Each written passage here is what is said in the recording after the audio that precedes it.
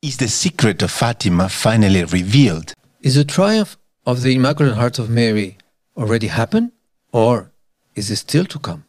106 years later, the message of Fatima has a tremendous importance. Has Russia converted? Is the secret completely revealed? All these topics we're going to see in this program of Salve Maria, the podcast of the Heralds of the Gospel, an episode fully dedicated to Fatima and its message 106 years later. Welcome to Salve Maria, the podcast of the Heralds of the Gospel.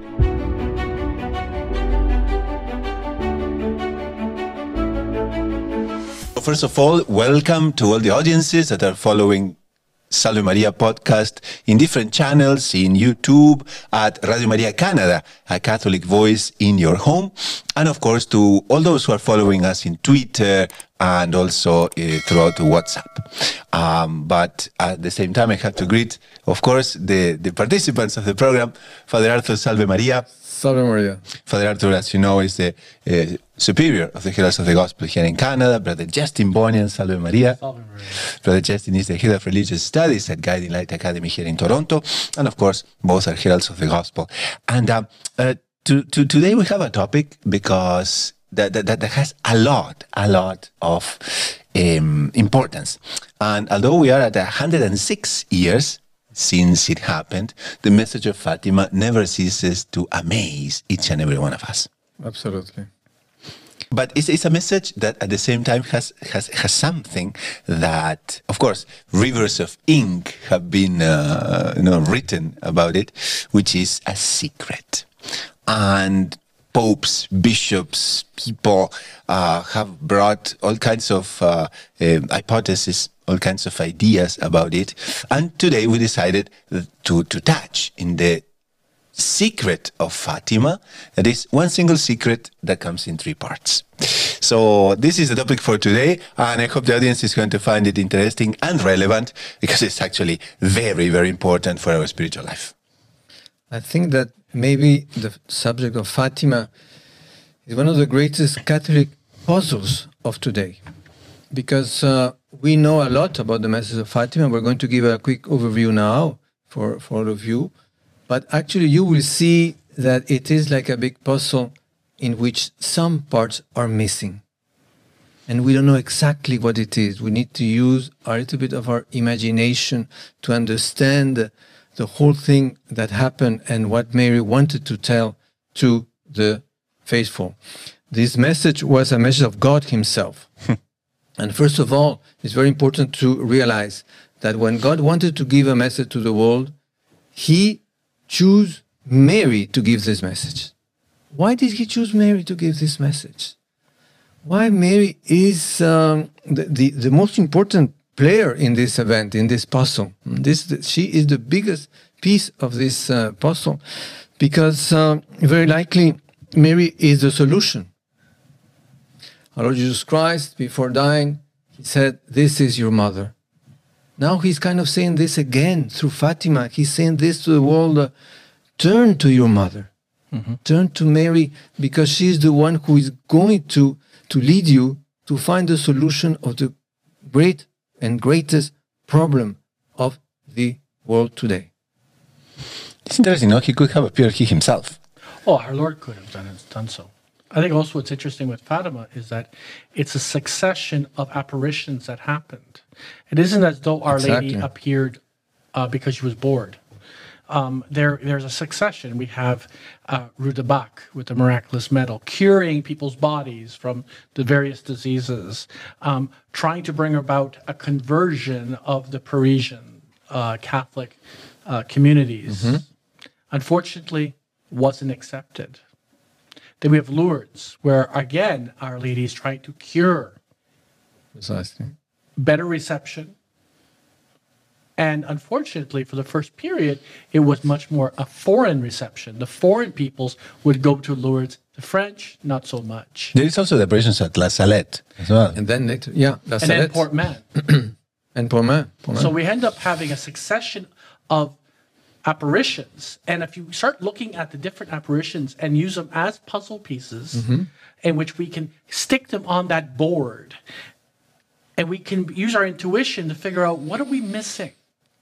And that's the big question with Fatima, is what are we missing? What are we overlooking?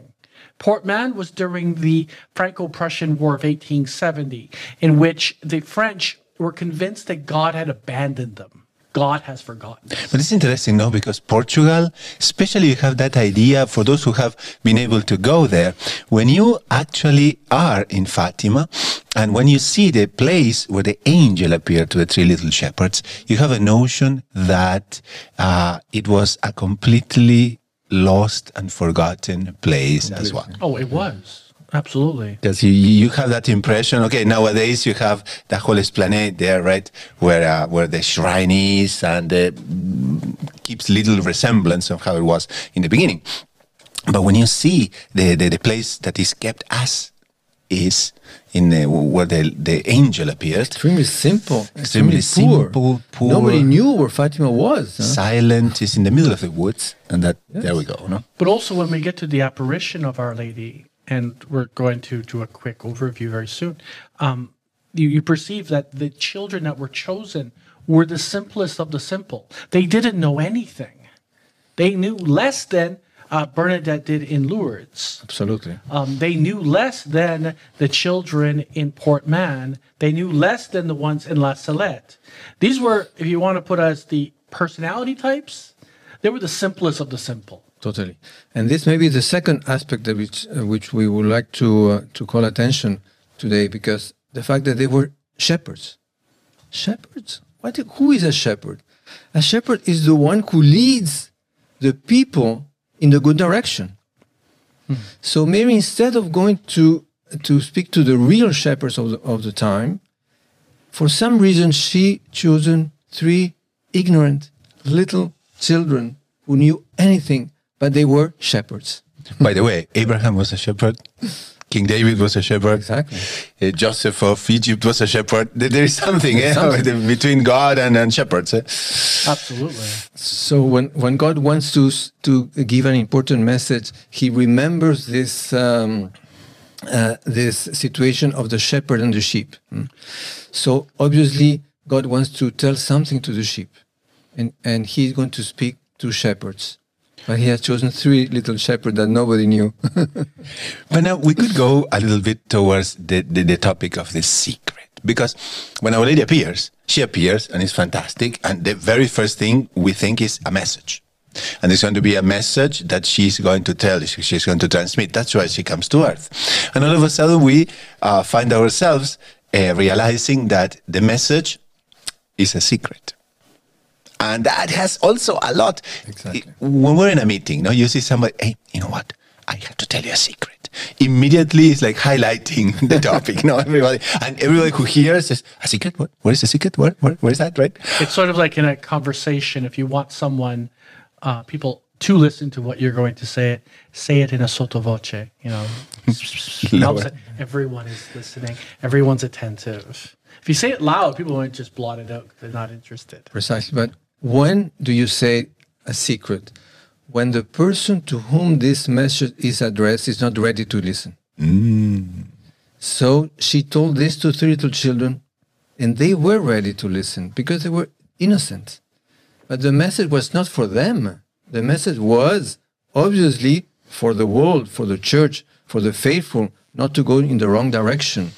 So the secret obviously has a meaning in the sense that the secret has to be useful to somebody.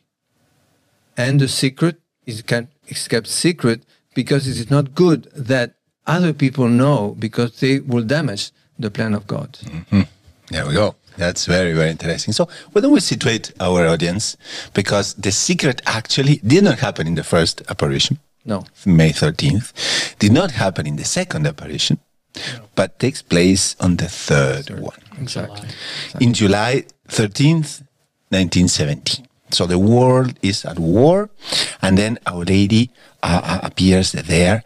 But there is something very interesting too. I don't know if you were reading a little bit more, but you had the chance, of course. But it is that Sister Lucia, she did not want to go there. She did not want to go see Our Lady on the third time. The reason was that she was receiving a lot of pressure. Her mother was not happy with what was happening already. The parish priest, heard, and it looks like the devil was attacking her, trying to dissuade her from going to meet Our Lady. Interesting, because the parish priest said, no, if it is a secret, it's not good. It doesn't come from God. It doesn't come from God. It comes from the devil. Then she also has a nightmare where the devil appears in there and is threatening her, saying, you see, you're spreading lies. You're going to go to hell if you continue. So she's completely frightened and doesn't want to go. What a problem, no? For a child that is very simple shepherd and is only 11 years old. But that's very similar to Lourdes. The pressures were very similar. Oh, yes. Yeah. Very similar. Very much. And the two others, Jacinta and Francisco, they wanted to go, but they didn't want to go without her. So they asked her, well, but if Mary asked us, why did you come? What should we say? And Lucia was so scared. They said, no, tell her that I think it is the devil. Very frank. Very frank. Tell her, I think she's the devil. No, I'm not going. Well, she didn't have a name yet, right? They hadn't gotten to the point of getting a name for the lady. No. So there was a little bit of confusion in their minds. There was. But then, yes. She receives a grace that night, and she wakes up very, very calm, very peaceful, very, very pleased, and she goes. And she goes outside and she finds the other two, and they are looking at her. and Sister Lucia goes and says, well, what happens? No, if you are not going, we are not going. And then she goes, okay, let's go.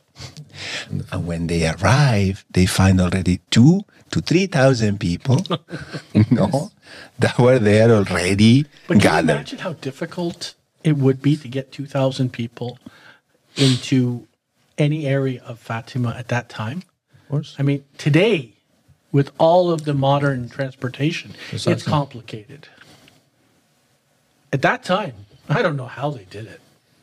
So obviously, the Blessed Virgin Mary was already talking to those people and said, go because this is There's no reason to go otherwise. Exactly. There's nothing else there. So Our Lady already told them, I am from heaven. Our Lady already, situated them. And now, in this third apparition, she's going to give them a secret.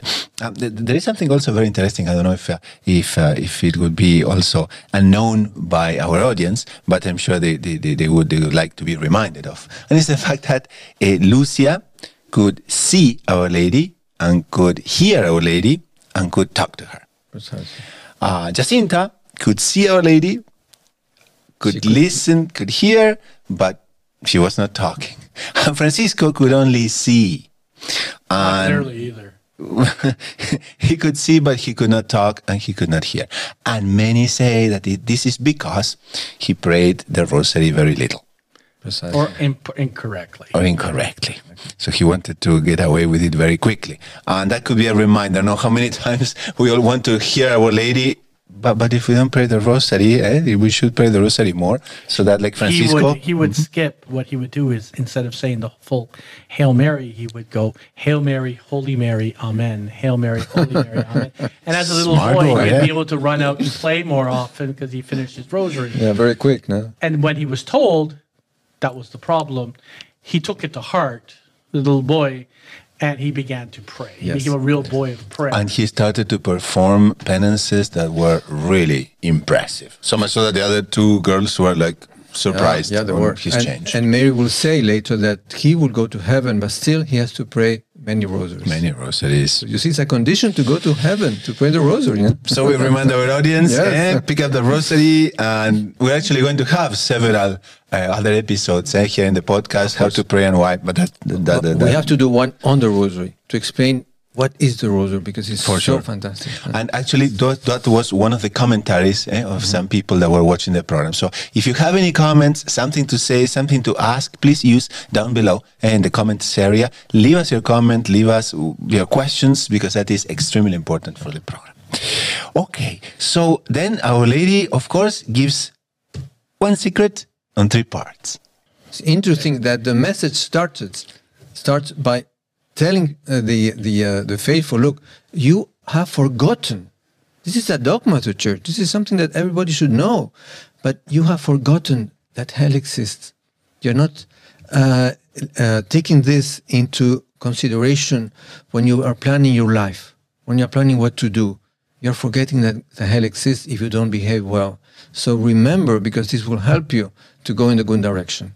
Now, there is something very important too, and that's why probably there's so much polemic about this issue, of the secret. Because as soon as Our Lady reveals the secret, she commands the 3 little shepherds, especially Lucia, not to say anything. And then, of course, that's where she starts receiving a lot of pressure, especially from a character which is the administrator. Arthur Santos. He was in charge, basically, to how do you call this? To take, extract the message from the secret from them. Secret from them. Yeah. So it was terrible. He puts them in jail. Mm-hmm. Imagine you're putting 11, 10, and threatening them with the most hideous things. So he threats them with boiling oil. So he puts them in a room and says, listen, we're going to throw in the boiling oil if you don't reveal the secret. And the 3 heroically say, no, we're not. They say one night in prison with prisoners, Yes. with real prisoners. The interesting thing is that they decide to pray the rosary, and they invite the prisoners to pray with them the rosary, and they do. They do. No. So the administrator goes and takes Jacinta first, and he comes back and says, that's it. We just boiled her. She's dead. Who is going to be the next? Can you imagine, this is their closest cousin. This is a cousin. This is something so close to them. Terrible. And you just said that they're dead. No. Imagine the trauma. But then they are so resolute. They say, well, that's it. We are not going to tell anything because, the lady told us not to. And as they know that Lucia knew the secret perfectly, they go for Francisco, And same thing, and she continues, right? And there she's completely resolute, and she's not ready to tell anything. So... in that sense, they are martyrs, because they accepted to die, because they really believed that they were going to die. They really believed that. Their children, they had no way of knowing that the Arthur Santos would have gone to jail, would have gone most likely to jail if he would have touched the children. But the children didn't know that. No. They had no way of knowing that. So they were white martyrs at least. Of course. And they were willing to go Exactly. that far. It's funny, when you go to Liria and you go looking for Arthur Santos, they talk about how the people would punish Arthur Santos afterwards. Oh, really? Because of what he did to the children. Yeah. So don't worry, he got his just desserts. Now, if we continue placing our audience, right, of course, the message was revealed in the 3rd apparition, but was only written in 1941. And the Bishop of Leiria at that time commands Sister Lucy to write it. And so she writes it on June the 26th, 1941, where she actually writes the whole message, right? And she finally, puts it in the hands of the bishop. First, she writes the first part and the second part. And it's only some years later that she will write the 3rd part. And for this, maybe appears to her to tell her, yes, you can write it. But I think we should read the first part of the. Let's read the first part, which is the vision of hell. Which by the way, since it was revealed until it was written, it took 25 years. So it's. So this, I'm taking it from the Vatican website. So if anyone's wondering about translations or what have you, it's the official. We're using the official one, yes.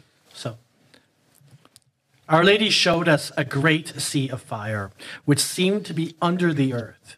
Plunged in this fire were demons and souls in human form, like transparent burning embers, all blackened or bronzen or burning bronze, floating about in a conflagration. now raised into the air by the flames that issued from within themselves, together with great clouds of smoke, now falling back on every side like sparks in a huge fire, without weight or equilibrium, amidst shrieks and groans of pain and despair, which horrified us and made us tremble with fear. The demons could be distinguished by their terrifying and repulsive likeness to frightful and unknown animals, all black and transparent. This vision lasted but an instant. But how can we ever be grateful enough to our heavenly, kind and heavenly Mother, who had already prepared us by promising in the first apparition to take us to heaven? Otherwise, I think we would have died of fear and terror. It's terrible. Impressive, eh? Now, it's interesting because I think that for us on earth, the closest idea of heaven, of hell, is this one. Because this one is given by Mary herself. Mary is not going to lie. She's going to say something which is the closest to reality that we can understand on earth. I think also that this is really important from another angle, which is this is at the end of the Belle Epoque, the 18th century, the century of knowledge, which had, unfortunately, with the radical skepticism, had dispelled hell. Hell didn't exist. No. And this is a straight line saying hell is real. It really exists. It's not a figment of the imagination. And there are souls there. There are people there. Exactly. It isn't an empty place or a figment of the imagination or a medieval construct. It's a place filled with people, as Lucy will say in a different place, like snow going into a blast furnace. So we have many souls going into hell. So it's really important that we have this image that is real. And this was an answer to what had happened for the years before, which was this radical disbelief. And what a firm message for nowadays when people say, no, we shouldn't talk to children about hell because it's going to be very frightening and we should not talk to that. Absolutely not. Our Lady herself goes and talks to these most innocent children because they are coming from the countryside. And then she wants them to be aware. She wants them to transmit this message to the whole mankind. Our Lady is the perfect mother. Yeah, with a motherly pedagogy. I mean, she wants to teach them. And the first thing that she's going to mention is hell. So, I mean, I'm taking the set contra here and saying, well, isn't that going to traumatize these children? The children account that they were scared. Of course. They were normal children. They were scared. But they understood why. They were mature enough that they understood that it was for a good purpose. And they even say that Mary's physiognomy also became pale. And Mary herself was scared. But Father, could you explain to us a little bit about the question of fear? Because you have fear of God, no? And very briefly to touch that, how fear can be a tool for salvation too. Of course, fear means that fear is another aspect of love. When you love somebody, you are afraid of doing something against him, or something that's going to harm him, or something like he's not going to be upset happy or offend. Exactly. So you have to fear to offend God, not only because He's good and He deserves all praise, but also because there is a chastisement. And as you just said, the hell exists, and there are people there because Mary showed them that people are really there. So it wasn't by chance that she did it. No, she needed to underline that point. Of course, maybe not for the children, but for who would listen to it. Exactly. Because the message is not just for the children, obviously. And also, people need to. I mean, we need to be aware and to abandon sin, because one of the brothers in El Salvador was reminding us. It was very interesting. He said, "Well, imagine a person who lives 6 days out of 7 in mortal sin. Well, chances that the person is going to die and is going to not to be saved are high, because if you spend out of 7 days 6 in mortal sin, what if you die within those 6 days, right? So this is exactly what we need to be very, very aware. So that's why Our Lady uses this tool as for the conversion of sinners. So this is the first part of the secret. We go to a very short pause, and then we come back with the second and the third. Stay with us. We are just we're going to resume after some announcements. If you're liking this program, there are ways to support it. And one of those is to acquire the latest book we have for children, Saint Faustina and the Divine Mercy. In this book, children can learn about Divine Mercy, children can learn about the life of Saint Faustina, and you as a parent, maybe as an uncle, as an educator, can help them to discover this beautiful treasure. The book is available in versions in English, Spanish, and French, and you can order right away in the notes of the program. So order your copy today. Saint Faustina and the Divine Mercy comes in 3 languages, and it's going to be a beautiful gift for your children, for somebody else's children, and even for yourself. So welcome back to this second part of the program. And so we have discussed the first part of the secret of Fatima, and now we're going to embark into the second and the third parts, which are fascinating, are amazing, and everything else. So Brother Justin, could you take us to the second part? Right, so it continues as such. We then looked up at Our Lady, who said to us so kindly and so sadly, "You have seen hell, where the souls of poor sinners go. To save them, God wishes to establish in the world devotion to my Immaculate Heart. If what I say is done, many souls will be saved, and there will be peace. The war is going to end, but if people do not cease offending God, a worse one will break out during the pontificate of Pius XI. When you see a night illuminated by an unknown light, know that this is the great sign given to you by God, that He is about to punish the world for its crimes by the means of war, famine, and persecutions of the Church and of the Holy Father.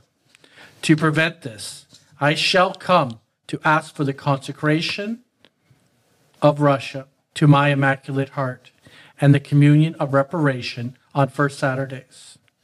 If my requests are heeded, Russia will be converted and there will be peace. If not, she will spread her errors throughout the world, causing wars and persecutions of the Church. The good will be martyred. The Holy Father will have much to suffer. Various nations will be annihilated. In the end, my Immaculate Heart will triumph. The Holy Father will consecrate Russia to me. She shall be converted, and a period of peace will be granted to the world." So that's the second. That's the second part. And she foresees the end of the First World War, but if mankind doesn't change, they're coming up a worse one. Therefore, those war chastisement, God allowed them as a chastisement, as a means of calling people to conversion, no? to repent, to change their lives, because look what is happening. And it was brutal, no?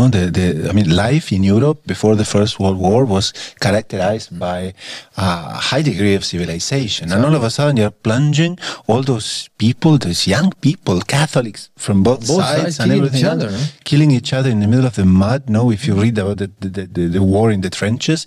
And here you have, for instance, Father, the official amounts, according to Wikipedia, no, that is the First World War had 20 million dead and 23 million wounded, approximately, because there are some other amounts.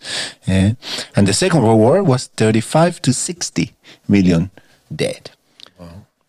The English Catholic writer J.R. Tolkien was in the Battle of Verdun. And he was so traumatized by his time in the trenches when he wrote the famous Lord of the Rings. He fashioned the hell world of Mordor after his World War I experience, saying there was no hope. It was just burnt and darkness. So Mordor was Verdun.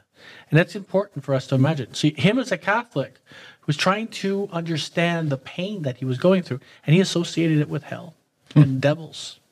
And then the Second World War brings atomic bombs. Yeah. Brings the nuclear power brings the capability of devastating the earth, I don't know how many times.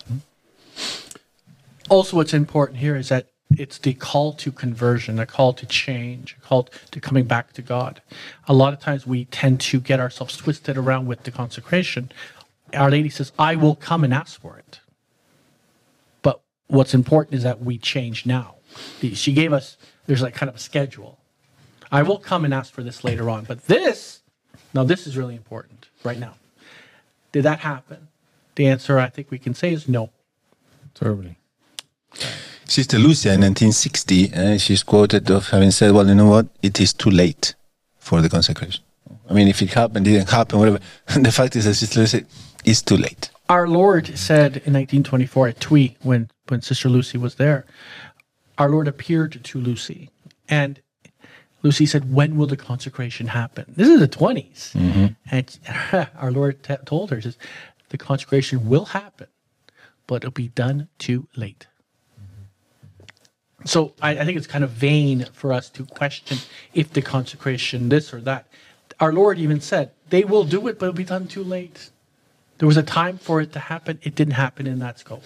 And as we can see in the present context Russia has not converted. Russia has not converted. We can see there in Ukraine what's happening. And the only solution, the only alternative is that people will consecrate themselves to Mary.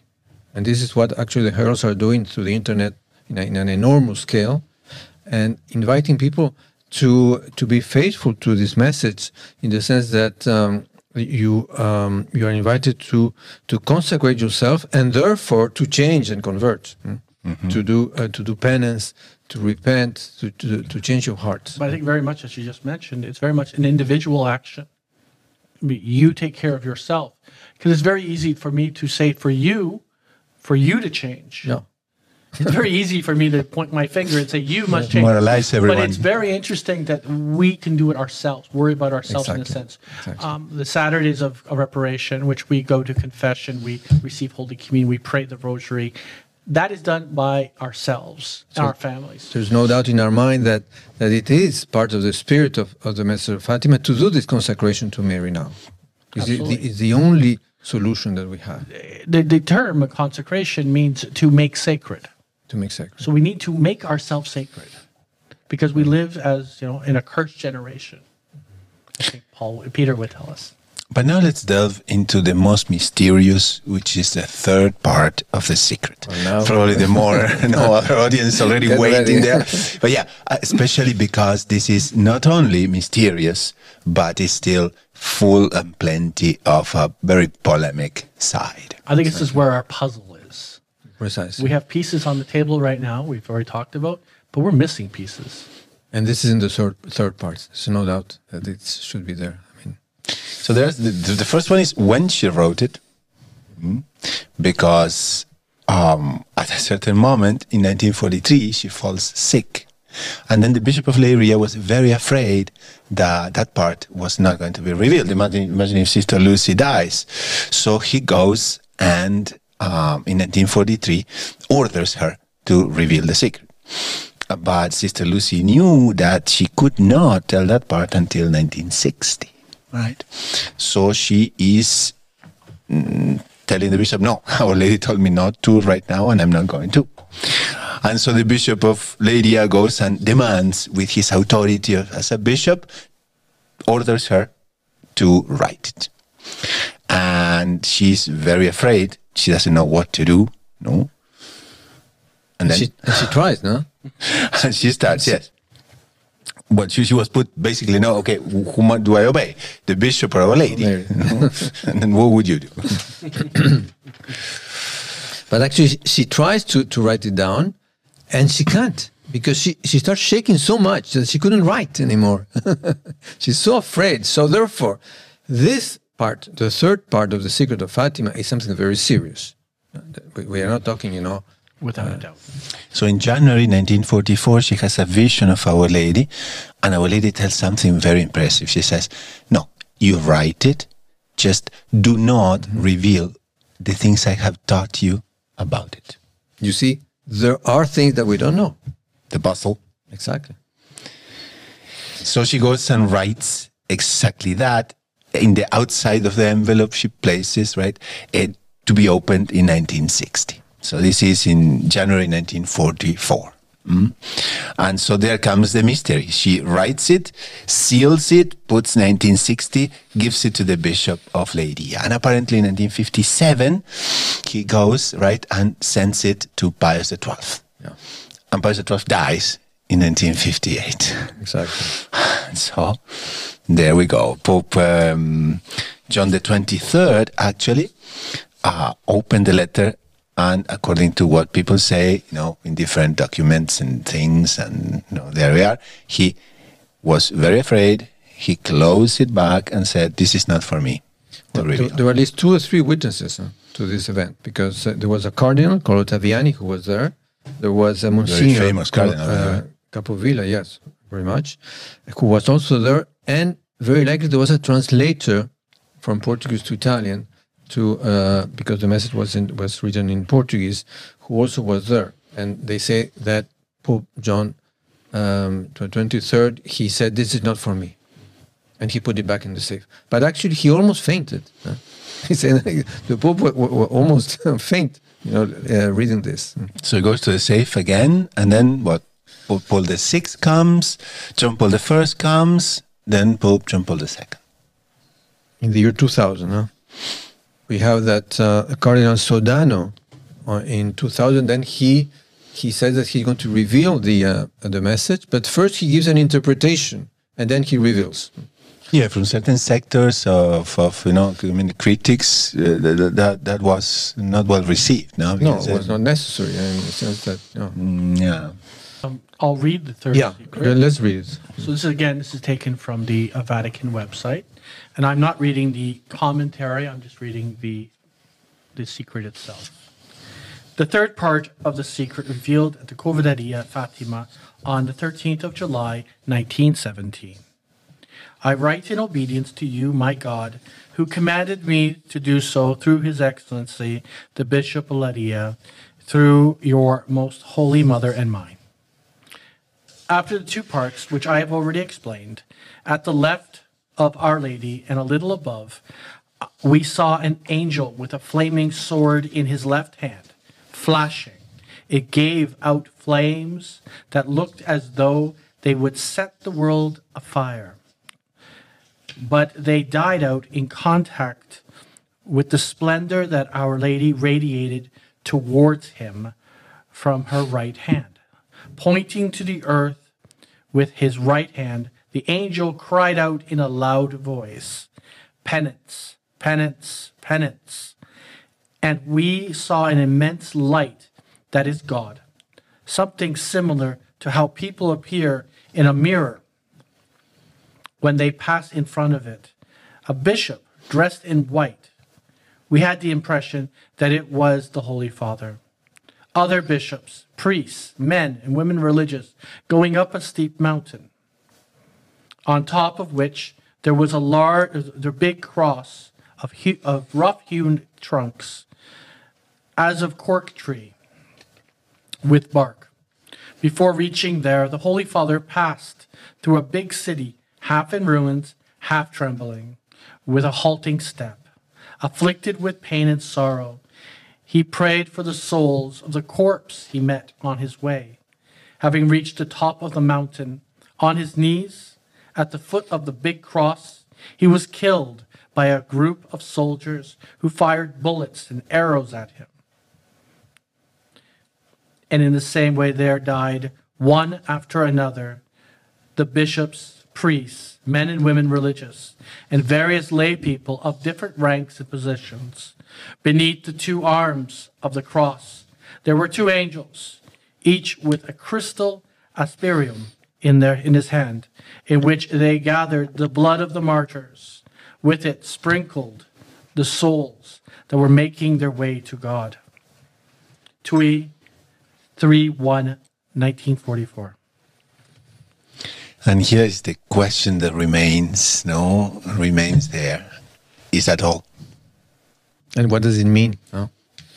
Because this was revealed in the year 2000. It doesn't make any sense that in the year 2000 we're going to reveal a secret of something that was already in the news since the attempted murder of Pope John Paul II that happened on the 13th of May, 1981. So, some commentators try to simplify this, saying, oh, well, Mary was referring to Pope John Paul II. It's already happened. That's it. Yeah, when he was... the attempted assassination in St. Peter's Square. So, obviously, it's not this. Because I'm not going to reveal now something that happened already like 19 years before. But if that was it, where was this mountain? Where was this hewn cross? What does that all mean? The angel, the sword. Where's this trembling city? Where's this half-ruined city? I mean, all these images don't relate well. No. So what do you mean? This is all because the problem with the message, the third secret or the third part, is that the first two parts are so clear. They're absolutely crystalline. Precisely. The third part is very confusing. mysterious, and that's why we need a little intuition because we're missing pieces in our puzzle. There's blocks missing. Of course. To say everything is there is unless you're able to see something I'm not seeing. So one interpretation could be that Mary is asking for conversion. She's asking for prayer, pray the rosary, consecrate, etc. It doesn't happen. So then, what is going to happen? If it didn't happen, what is going to happen? Then, maybe then the angel with the sword, etc. Then start making some sense. Yes, because when we see in perspective, Our Lady is asking for the conversion of sinners, that did not happen. For the conversion of Russia, that did not happen. For the first Saturday devotions that are going to be, but it's not just one or two or, some parishes or whatever, some pious souls. It's the whole mankind en masse that has to receive, Holy Communion on Saturdays, have to follow that. It didn't happen. Pray the rosary. Praying the rosary. I mean, there were some families. There are. It's so beautiful. We pray the rosary, but I mean, to say that everyone is doing it? Of course not. It's a great stretch. In universal scale? No, it's not happening. So then, what will happen? Exactly. So it's positively a moment for us to think about our conversion, the conversion of the world, and that's all pending. Precisely. So we know this. Then we know that at the end, my Immaculate Heart will triumph. But what will happen in between, that's not very clear. Well, we have Russia, and it says it will spread its errors throughout the world. Now, what are the errors of Russia? Right? Was it just a political system?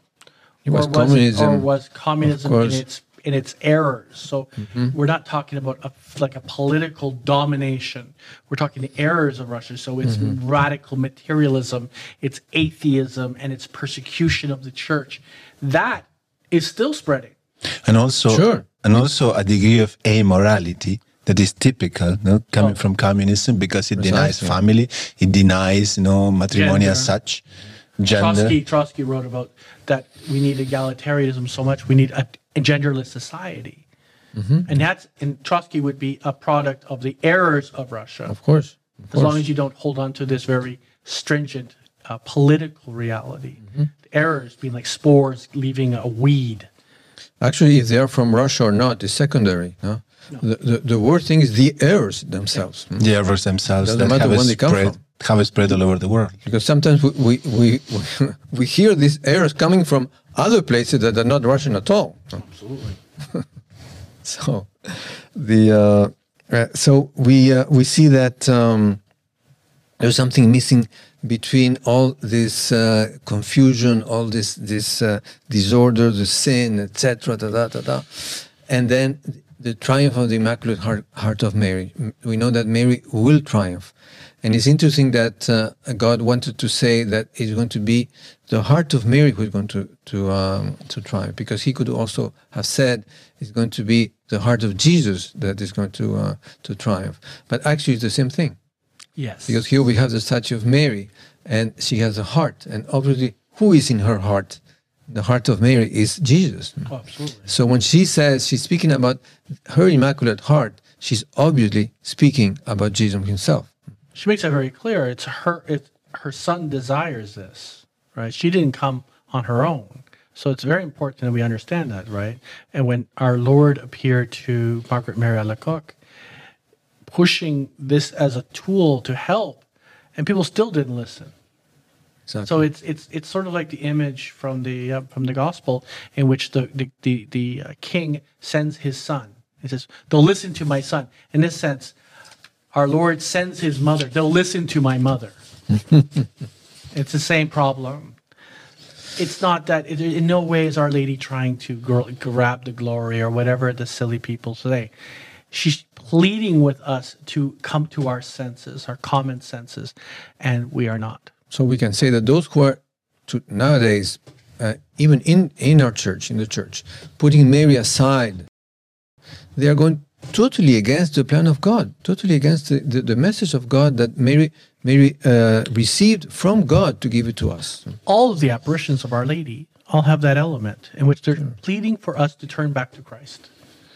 There's no such thing as an apparition of Our Lady in which doesn't have that as a goal, a core element. So it's ridiculous. It's ridiculous to even mention. So we started with a big mystery, and we finished the program also with a big mystery in that sense. But basically, we are seeing how Fatima is nothing but an appeal to the conversion of sinners, the conversion of us, our conversion, the conversion of the world, and the purification of the world as such. And it's interesting to remind everyone that Mary said in the first apparition that she was going to appear 7 times. But actually, from May to October, she appears only 6 times. Therefore, there is one more apparition missing. Yeah, absolutely. And that maybe will be the apparition that will explain this mystery about Fatima. That will tell us everything that we need to know, and that will really make the whole world, convert or be chastised. So, Father, what can we then, as a conclusion here for the program today, what can we advise our listeners regarding Fatima? Well, keep your eyes open. Keep your ears open, because Mary is going to say something to you. If she doesn't say it through little shepherds, maybe she will say it directly to you.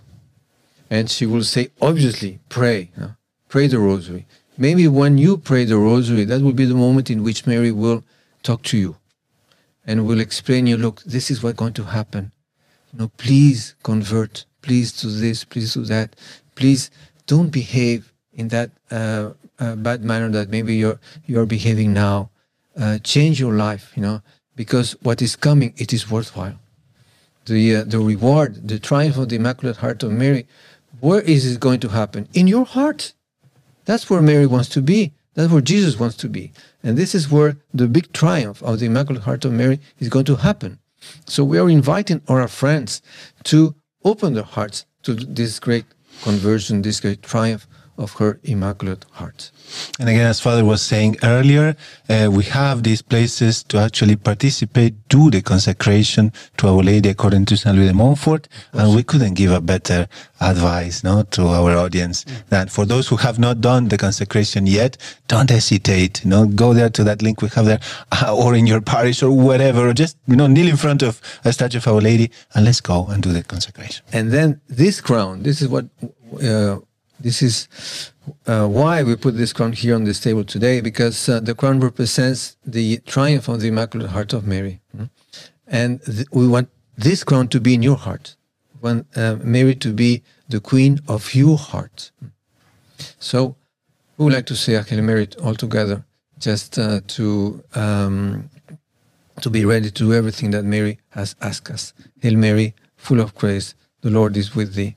Blessed art thou amongst women, and blessed the fruit of thy womb, Jesus. Holy Mary, Mother of God, pray for us sinners, now and at the hour of our death. Amen. The Lord be with you. And with your spirit. May Almighty God bless you, the Father, the Son, and the Holy Spirit. Amen. Amen. Go in peace. Thanks be to God.